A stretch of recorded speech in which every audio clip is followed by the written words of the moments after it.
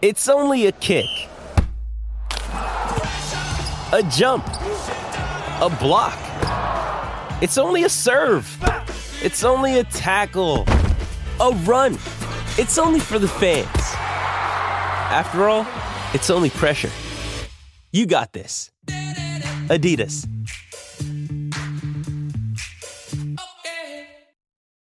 When you need mealtime inspiration, it's worth shopping Kroger, where you'll find over 30,000 mouth-watering choices that excite your inner foodie. And no matter what tasty choice you make, you'll enjoy our everyday low prices, plus extra ways to save, like digital coupons worth over $600 each week. You can also save up to $1 off per gallon at the pump with fuel points. More savings and more inspiring flavors make shopping Kroger worth it every time. Kroger, fresh for everyone. Fuel restrictions apply.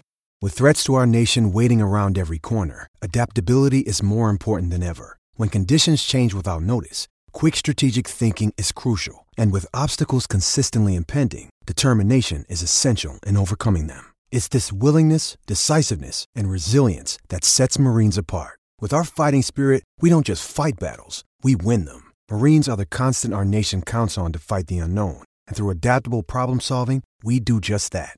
Learn more at marines.com. Another day is here, and you're ready for it. What to wear? Check. Breakfast, lunch, and dinner? Check.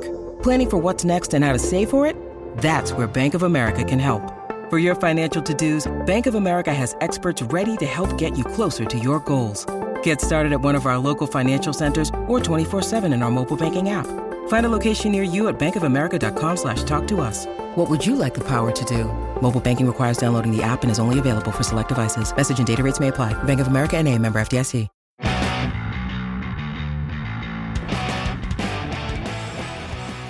Hey everybody, welcome back to the Garden State of Hockey podcast. It's been a while.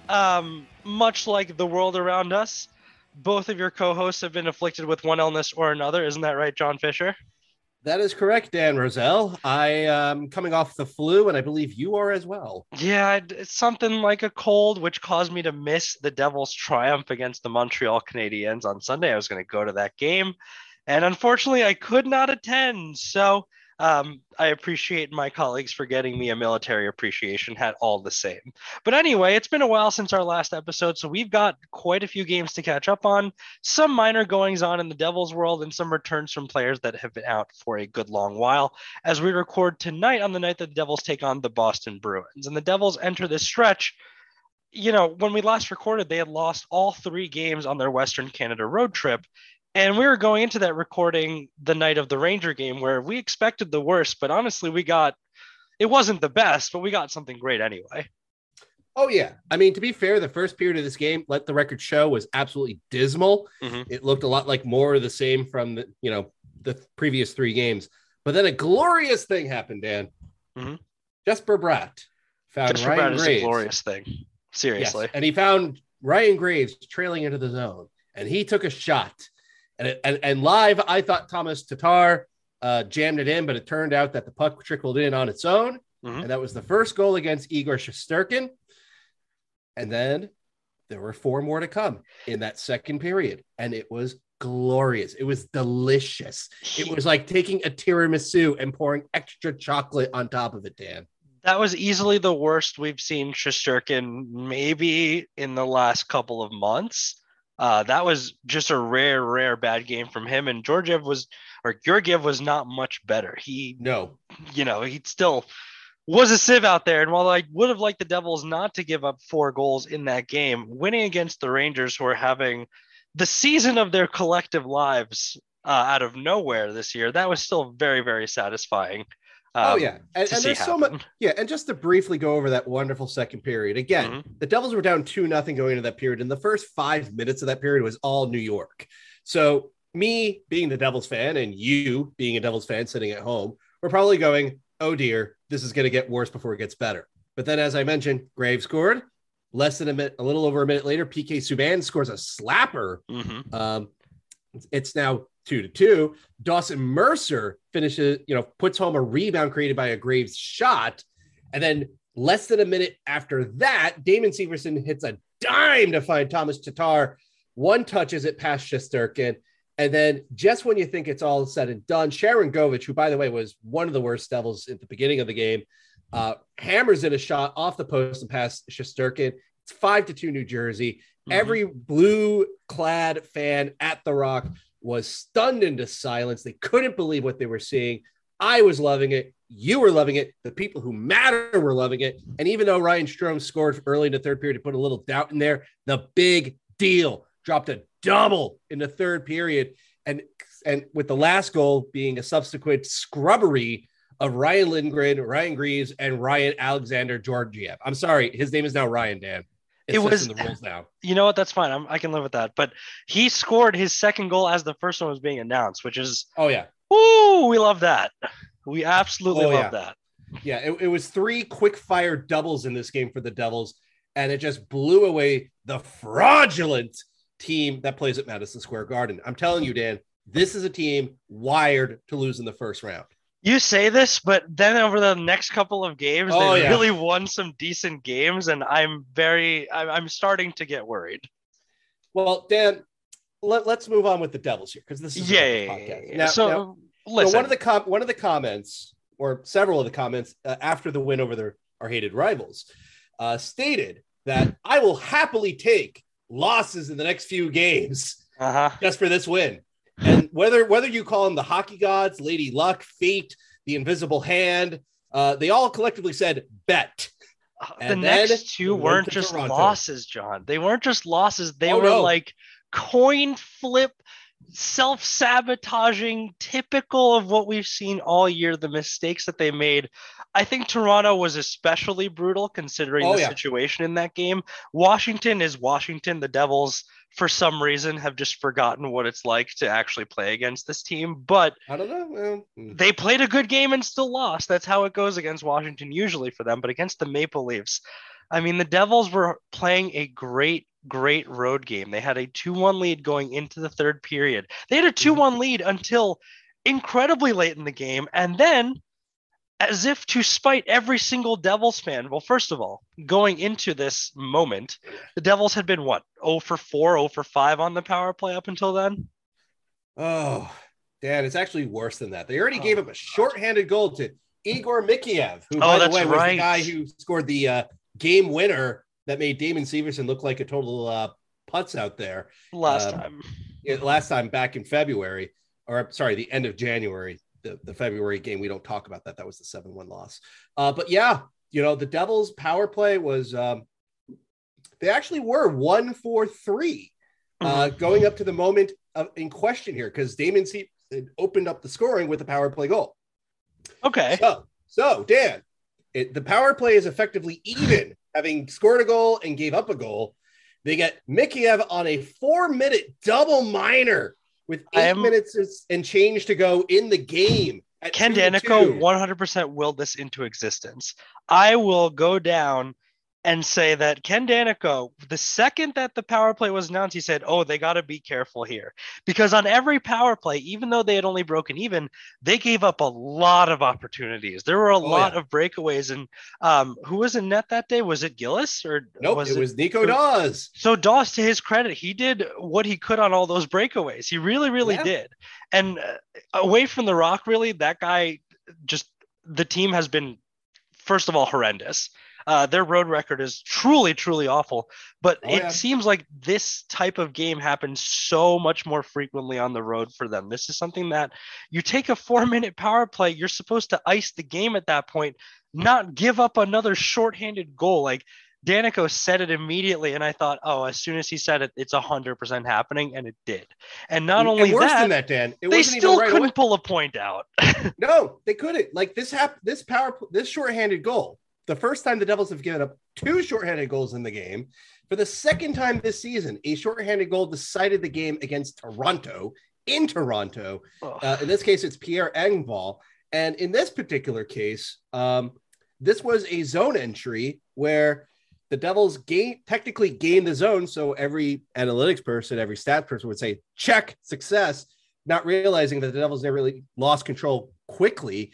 One bad decision to drop past Severson is on an island. Hughes is in the right place, and Engvall just leads a 2-on-1, takes it himself, and makes it Oh, I'm sorry. I left out Dougie Hamilton deciding to do a snow angel on this 2-on-1, almost trying to top Severson's nonsense from the last time a shorthanded opportunity happened in Toronto back in January 31st.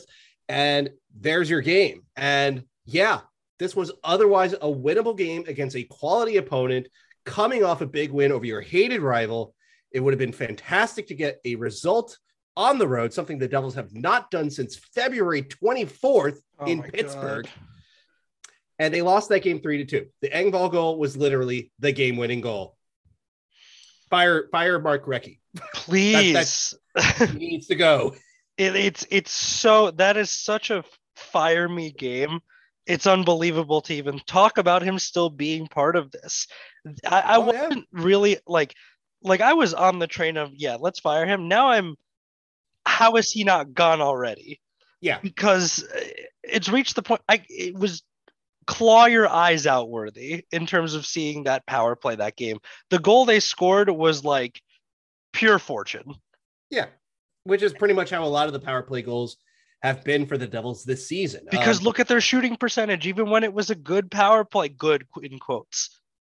It was good for February. That's pretty much all you have. Their numbers in January were inflated by hot shooting.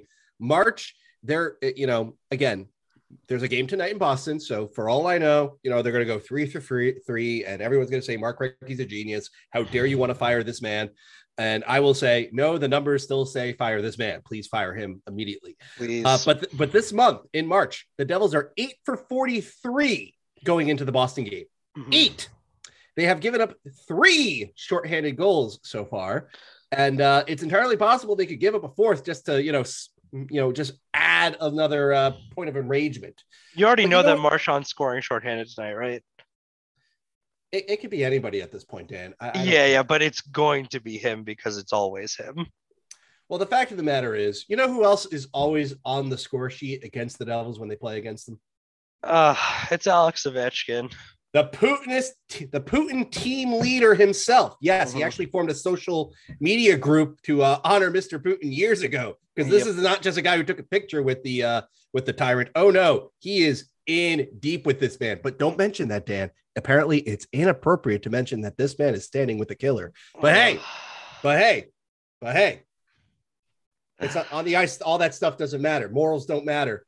But this man made the difference because he scored the second of 2 backdoor goals in the third period. That saw a 2-1 Devils lead turn into a 4-2 deficit, and a Jesper Bratt put back at within the final minute made it 4-3. So that, guess what, Mr. Ovechkin can now claim another GWG over the New Jersey Devils. Okay, well, I mean, that game again, it was a summation against an opponent that has been frustrating as of late, I don't know, the last decade for the Devils. And Toronto this year, the 2 losses were excruciating because they were both shorthanded goals against for game-winning goals. But I mean, this loss against Washington didn't even faze me because they've lost this type of game against Washington continuously over the last 5 years. They lost this type of game almost like how they lost it in Edmonton. They're up 2-1 early in the third, and whoop, it now is 4-2 them. Yeah, it's just the floodgates open at a certain point, and there's not much that's to be done, and it's not good. It's just mistake after mistake. It's just they get in their own heads. It is plain to see that, unlike the last couple of years, I'd say, there's a significant amount of talent and potential there now. But what is still there are the nerves, the lack of awareness, the boneheaded mistakes are still very much there. It's something where, okay, we've accrued the talent. Now we have to have the people who can bring out the best in it instead of the worst, Mark Recchi.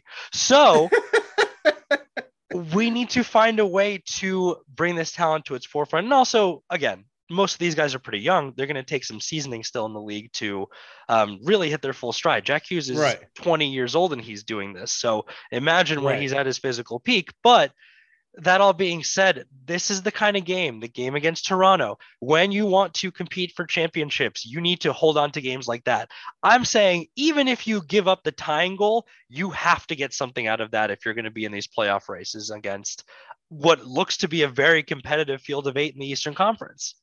Not only that, but, in the Washington game, the guys who got expose aren't necessarily just the young guys. Like Ryan Graves got beaten and made to look silly on the Connor McMichael goal that tied up the game early on. Ditto Jonas Siegenthaler, who, he's not super experienced, but he's also 24. He's on the higher end of the quote unquote young scale. Likewise, Dougie Hamilton, Nicholas Backstrom, the Devils are unable to get his clearance, get it out there. And Nicholas Backstrom scores a goal. Everybody throws rubber apples onto the ice because they were celebrating his 1,000th point. He has lots of assists. So of course he scores a goal and everybody litters the ice with red apples. So be it. And on the Ovechkin goal, again, your personnel out there were Hischier, Sharangovich, Severson, Siegenthaler, guys who have been mainstays of the penalty kill all season long. And again, Severson and Siegenthaler are guys that should know better what to do down low, and yet nobody is there. I would argue that the goals that they did allow were definitely system, what's the word I'm looking for here? Supported in that sense. Like the Devils were mostly trying to follow their systems, and the Capitals found ways to beat that, which again points to my larger complaint with the coaching staff and its inability to make the adjustments needed, whether it's to secure leads on the road or get yourself back into games. I mean, to the Devils' credit, they were pushing to try to get back into the game after the Ovechkin PPG to try to at least make something of it. But the Devils were, say what you want about Vanecek's season, but he was in form. He did his job quite well. And the Devils, at least pounded their way to the end. But it's not good that we're at the point of the season where even the MSG broadcast is highlighting how many times the Devils lost the lead in a game. Oh my God. It's turned out it's the league highest at 22. Oh, I love this. This is the statistic. I was waiting for this because this is the most games lost when scoring first. Oh yeah. Most games lost when leading entering the third. And then something like, what was it? Sixth most. I don't remember what it was. It wasn't first. I remember this. It was still a bad statistic, but it wasn't first at least. Right. But the larger point here is that, it's not rocket science to do, to win hockey games in a sense. Like put yourself in good positions and see the games through. And yet you would think with this experienced coaching staff, they would teach the younger players and the more experienced players how to do that. And yet we have not seen that happen. And this was just another example of that happening. And it nearly happened again. Yes, exactly. Night. To that point, when they returned home to face Montreal, God, I wish I had attended this because Montreal. Jack Hughes was a highlight machine that day. Yeah. He was everywhere at the exact same time. In fact, I think he was so everywhere at the exact same time, he might have overthought things a bit in overtime, going for that hat trick. But everybody was trying to set him up for the hat trick. Oh, everybody in the rink wanted him to get it. But still, he made up for even that by scoring and continuing the shootout in a very cynical flip kind of way. But as you said, the Devils almost blew it again. In fact, they did blow it. They let the game get tied against the 31st ranked team in the NHL. So Dan, first and foremost, I do want to say that Sam Montembeault played probably the best game of his season. Credit to him. Dominik Hasek again. Well, to be fair, the Devils haven't been goalied by no names this season. True. Like the two times it happened, Nico Daws also goalied the other team to an extent. He did that because if there's a frustration from this game is the fact that while Jack Hughes scores first, he scores a power play goal to make it 2-0. Okay, Josh Anderson makes it 2-1. Hey, you're still going to the third period up 2-1 against the 31st place team in hockey here.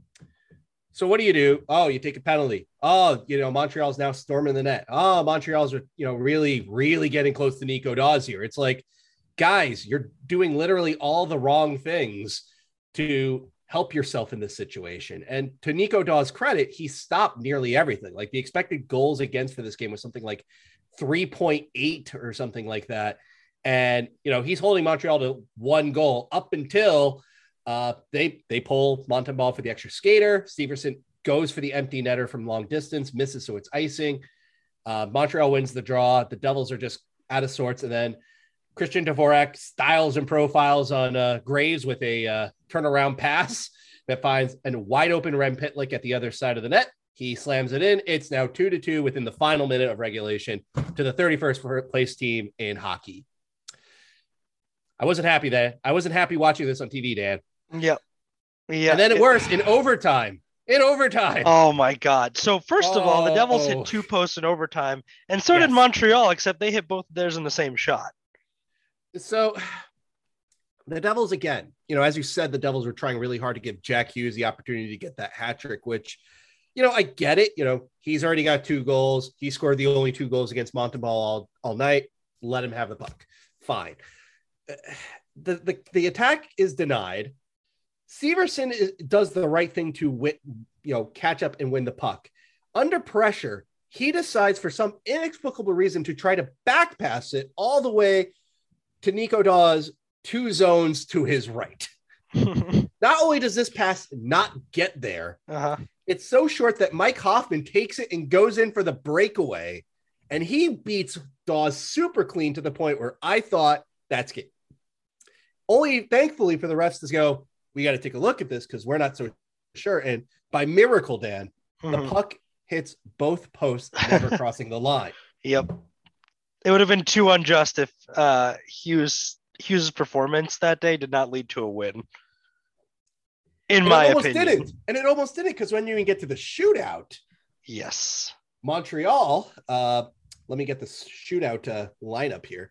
Tatar, for some inexplicable reason, goes first. I know statistically he's one of the better shootout takers on the Devils, but this was not his night, and his opportunity was easily saved by Montembeault. Cole Caulfield scores, so there Montreal's up 1-0. Jesper Bratt scores, beautiful.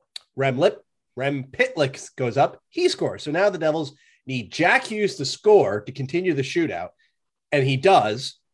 And then you need Nico Daws to make a save on Nick Suzuki to keep the shootout going. And thankfully, Suzuki missed the net. And then we got to see Damon Severson completely fail get poke checked, right? Yeah. Christian Dvorak got stopped. Nico Hischier made a good move, but he got stopped. Joel Armia missed. And then Dougie scores. Dougie goes low and scores. And then Hoffman gets up and shows, hey, I can score on Daws on the breakaway, and did. And then thankfully in round 7, Yegor Sharangovich, who didn't do a whole lot this evening, smokes Montembeault with a shot. Paul Byron goes up. He gets stopped. The Devils win their second shootout of the month, their third of the season, to beat the 31st place Montreal Canadiens. The effort that it took to beat the 31st place Montreal Canadiens. But hey, a win's a win. Bad teams find ways to lose, and when that involves getting unlucky too, we were out bad teamed. That's all that happened. Of one note, Dan, in that game, the Montreal game, was also a return of Miles Wood. Okay. I was expecting a little more fanfare for that, but okay. Yes, we're all very excited about this because probably if he had been around the whole year, things would have been a little bit better, right?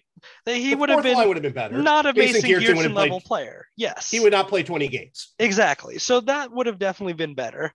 Miles Wood was very all over the place that game, and I thought he started the game very well. I thought he had some good shifts early on, especially being gone for so long, but the end results were not that great. It was just kind of still getting his feet under him. So I'm hesitant to be excited about this until, I see a little bit more, but it is good to see the morale has shifted around him. I think he's definitely someone who's well liked in the locker room. So sure. A little too late now, but that's nice. And for Wood's own sake, he's out of contract after the season. So my fear for him was that he was going to miss so many games that maybe if he comes back for the final few weeks of the season, it's like, cool, you get 6 games, but what is that going to do at the negotiation table? Now he could say he can get a full month of hockey and, knock on wood, he doesn't get injured again. He could say I played 18 games so you can get a sense of okay, this is what I have to offer now. This is what you should consider going forward. Now, that being said, I want to be somewhat nice to Wood because it was his first game back in literally 5 months. Yeah. But he wasn't very good, Dan. He took a high sticking penalty against Joel Edmondson that was entirely avoidable, which led to a 3-on-5 situation when Siegenthaler got called for interference about a minute into that call. Wood basically showed that he's Miles Wood. He'll skate really fast in a straight line. going forward. Defensively, off the puck, he's kind of not really helping. Opponents loved playing against them. Montreal, I think, outshot the Devils something like 3-9 or something like that when Wood was out there. It's like one of the worst units. But again, it was his first game back. So I'm sure he'll get his legs under him, so to speak. I'm sure there will be fans clamoring to Ruff to bring, slot him back in with Michael McLeod, who's having an awful season, and Nathan Bastian, and hope that they can reignite some fire. You can have your BMW catchphrase line. They'll have 1, 2, maybe 3 good games, and then fans will be like, you got to keep the ball. It's like getting blinded by the light here, but that's probably the best case scenario here for Wood. Yeah. And speaking of returns, by the way, that I'm not that jazzed about, Yanni Kuokkanen's coming back today against Boston. I don't know, man. Maybe it was the injury that was slowing him down significantly to start the season, and I'm willing to accept that, but he did not really, he didn't really get me that excited for the future of him with this club. It just kind of felt like he was the odd man out in a lot of ways. You could argue that Yanni Kuokkanen is the worst skater on this team, and that even includes Geertsen and includes McLeod. I would argue Geertsen was worse just because he's literally a do-nothing player. We also just got word that he's not in the lineup tonight anyway, Kuokkanen. So he's back, but he's activated off of IR. Yeah. Right. That's the important thing. And Tyce Thompson is also reactivated off of IR, but he's been sent to Utica straight away. So we'll see. We'll see what he does with the Comets, which is probably the most appropriate place for him. Yeah, and all through last year when people were excited about Yanni Kuokkanen, I never really saw it. Maybe I was just missing something, but I don't know. I was kind of disappointed. I was excited. It looked to me that Sharangovich, and Hughes were going to be a killer trio for this season. But as it turned out, Sharangovich's slow start showed that if he ain't scoring, he's not doing a whole lot. But he's trying. He's killing penalties. He's trying his best to help out more defensively, to his credit. And Hughes is Hughes. The big deal is doing his thing. But Kuokkanen, I thought, was sort of like the guy, like kind of like the glue that helps those two guys stick together. A guy that complements those two well enough to be very effective. When that didn't pan out early on, it quickly became apparent that Kuokkanen was really not meshing well with anybody. And to your point, Dan, I really do think that he's in this season is disastrous for him. I would even argue worse than Ty Smith's for second-year players with the team. So I want to hope that Kuokkanen can, one, be 100%, because we know that Lindy Ruff and hockey players in general, they tend to come back too early sometimes from injury to their detriment. But Kuokkanen should hopefully show off in the same way I hope with Wood, is that show off over the next month or so. There's a month of games left. There's 15 games after tonight. Do your best and show that you're not just a dude who can barely hang at the NHL level. That's basically my hope. That'd be nice. That would be nice. Right. Now, Dan, there was one other bit of news involving the Devils, kind of. It was announced by Cap Friendly during the Montreal game. It didn't get officially announced by the team until the day after. But the Devils have joined the larger league movement of signing college free agents after their seasons are done. The Frozen Four is ongoing. Luke Hughes and Michigan are still in it. They're in the Frozen Four proper. Luke Hughes, unfortunately, is not a top 3 finalist for the Hobey Baker Award, but he was a top 10 finalist. That's a lot better than like 99.9% of the country. Well, as was this guy that they just signed. And that's right. Thank you for the segue. And the Devils just signed another top 10 finalist. He wasn't a top 3 guy, but he, was a top 10 scorer in the country, in Brian Halonen of the Michigan Tech Huskies. He is 23 years old. He shoots right. He was never drafted. He stands officially at 6 feet tall, 205 pounds. He was a pretty decent scorer for Michigan Tech from a freshman to junior year, and then just had a glow up as a senior, putting up 21 goals, 23 assists for 44 points. That tied him for 8th overall in scoring in the country. He was Michigan Tech's top scorer by far. He was, again, a top 10 finalist for the Hobey Baker Award. His season, unfortunately, did not end very well, Dan. In addition to Michigan Tech getting eliminated, he himself got ejected from a hit from behind a little over 3 minutes into that game. So one could argue that was a bit of a harsh call, but nevertheless, not the greatest end. But since Michigan Tech was eliminated, clearly the Devils had their eyes on him. So they signed him to a max ELC contract that begins next season. We shall see if he takes an ATO to go play a couple games with Utica. He can't join the Comets for their playoff series, but he can at least get some pro games under his belt before hitting training camp proper next fall. Yeah, so we'll see how he can kind of blend with everyone else, and training camp next year should be pretty interesting. It depends on what happens with the restricted free agents, really, to know how many spots are going to open up specifically. But there's definitely a big old spot opening up on defense. That's for sure happening. Oh, definitely. And the Devils clearly need winger help. So, I'm more than okay with, sign a top 10 in the country scorer on, out of college. I'm a little leery just because he went from being an okay college producer to a great college producer in his senior year. Those players, they're hit or miss in terms of actual quality, but I'd rather take a chance on a guy who did as well as Halonen did.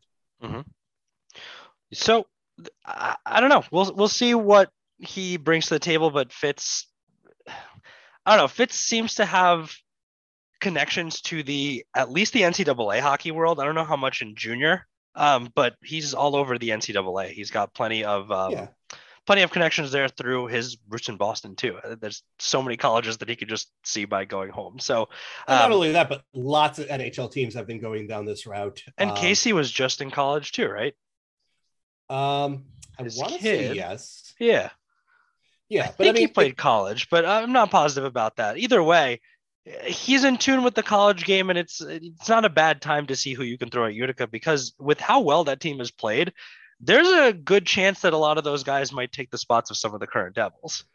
Well, that's kind of the hope here. Yeah. I mean, I know one of the coping mechanisms since the last episode is that, John, the Devils, they're high in future watch. They got all these prospects. Look how strong the pool is. And it's like, yes, I know the pool is strong, but, it's got to turn into players. It's got to turn into NHL talent. It's got to lead to wins down the line for any of this to matter. And unfortunately, it's got to happen, I want to say, for some of these guys in Utica sooner rather than later, because you start looking down the list here. Fabian Zetterlund, he's 22. Arn Talvite, he's 23. Nolan Foote is 21 and already had a taste of the league. AJ Greer, who the Devils did call up for a couple of these games that we just discussed, is 25.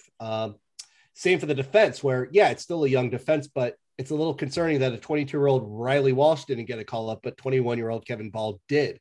The harsh reality here, Dan, is that these guys are not getting any younger here. And they're, as you get closer to 23, 24 years old, they stop becoming developing players and start becoming, well, what you see is what you get out of these guys. Very rarely do you find a Blake Coleman style late bloomer here. And I get it. Some positions do develop a little longer than others, and some roles develop a little longer than others. And look no further than Pittsburgh, for sometimes a guy just needs an opportunity and the perfect role to flourish and turn into the next Mark Donk or Flib Bizet or whatever stupid name Dom Lucian comes up with. Like, who are these guys? How come they have 20 goals already? I'm pretty sure Limp Bizkit was a mid 2000s metal band, so I don't know what you're talking about, John. The point is that teams like Pittsburgh, they scour places that you and I aren't going to hear of, most people aren't going to hear of, but they do a lot of their homework to find guys that fit their system and fill it right correctly. The hope here is that some of these guys in Utica could do the same thing here. The question is Fitzgerald going to help make the space for them? Or is it going to be a case of they're going to have to somehow get an opportunity and hope and pray that the powers that be are willing to give them that opportunity when it comes up? Because again, it's a little concerning to me that, after the deadline, the two call-ups were Kevin Ball and AJ Greer, and not, say, Utica's top scorer, Fabian Zetterlund, or again, Riley Walsh, a guy that you and I may be going, oh, he could have a future in this league. And it's like, he has yet to play an NHL game yet. Yeah. So we'll see who gets, the Devils are, I think, one flat out loss away from elimination. Is that right? I think they have a try. Yes. If they lose in regulation tonight to Boston, they are officially eliminated from the playoffs. And folks, before you get too hopeful, if Washington gets a point, it's over. So, it doesn't. Let's not hold our breath here. But maybe once they're officially eliminated, so they can stop pretending there's any semblance of hope whatsoever. Like officially, then they'll start calling people up for auditions towards the end of the year as the Devils play out the string. But again, Bratt made the most of his opportunity in training camp, as did Dawson Mercer. We really want to see Holtz performing next year. We really want to see potentially, don't know if he'll come straight to the NHL, but Luke Hughes, someone that is worth getting excited about. But these players have to stand out at training camp. They have to make an impression or else they risk getting caught behind. Exactly. And again, you can win all the Hockey Future, posts in your name. You can win the Future Watch covers as much as you want, but it's got to translate to actual results on the ice. That's the whole purpose of all this here. Awesome, Scott Wheeler. Thanks for your prospect rankings. My team won 25 games out of 82 this year. Exactly. Real valuable. Exactly. And by the way, that's unfortunately still a possibility because the Devils only have 24 as of this recording. Oh my God. Don't put that evil out in there in the world. Okay. Let me quickly go over what's coming up next. Because we have a lot of hockey very soon. Yeah, quickly. Right. Devils have Boston tonight. They have Florida to start a 4-game homestand at 12:30 p.m. on Saturday the 2nd. They have the Islanders at 4 p.m. on the 3rd. So you got a weekend afternoon set. Our hated rivals come back on the 5th. I hope the Devils win that game by 12. Then the homestand ends against Montreal on the 7th. So hopefully the Devils don't need a shootout to go 7 rounds to beat them. And then you get a 5-game roadie into Dallas, Arizona, Colorado, Seattle, and Vegas. And then you're into the final 6 games of the season. Please, Devils, win a road game. You literally have not done it for a month now. If they bagel that road trip, things are desolate. But anyway, hopefully things are pretty desolate. No, but they're even more desolate than they could be. That's true. That's true. Because that speaks to even more problems that we didn't even know that they had in terms of mental toughness and being on the road and traveling. But anyway, we'll talk about that when it's relevant. But as usual, thank you all for listening. We appreciate the time. Hopefully the Devils get a big win today in Boston. But if they don't, you know what? Improve the draft positioning as usual. That's the mantra, I suppose. So we'll catch you on the next episode of the Garden State of Hockey. And as always, let's go Devils. Go Devils.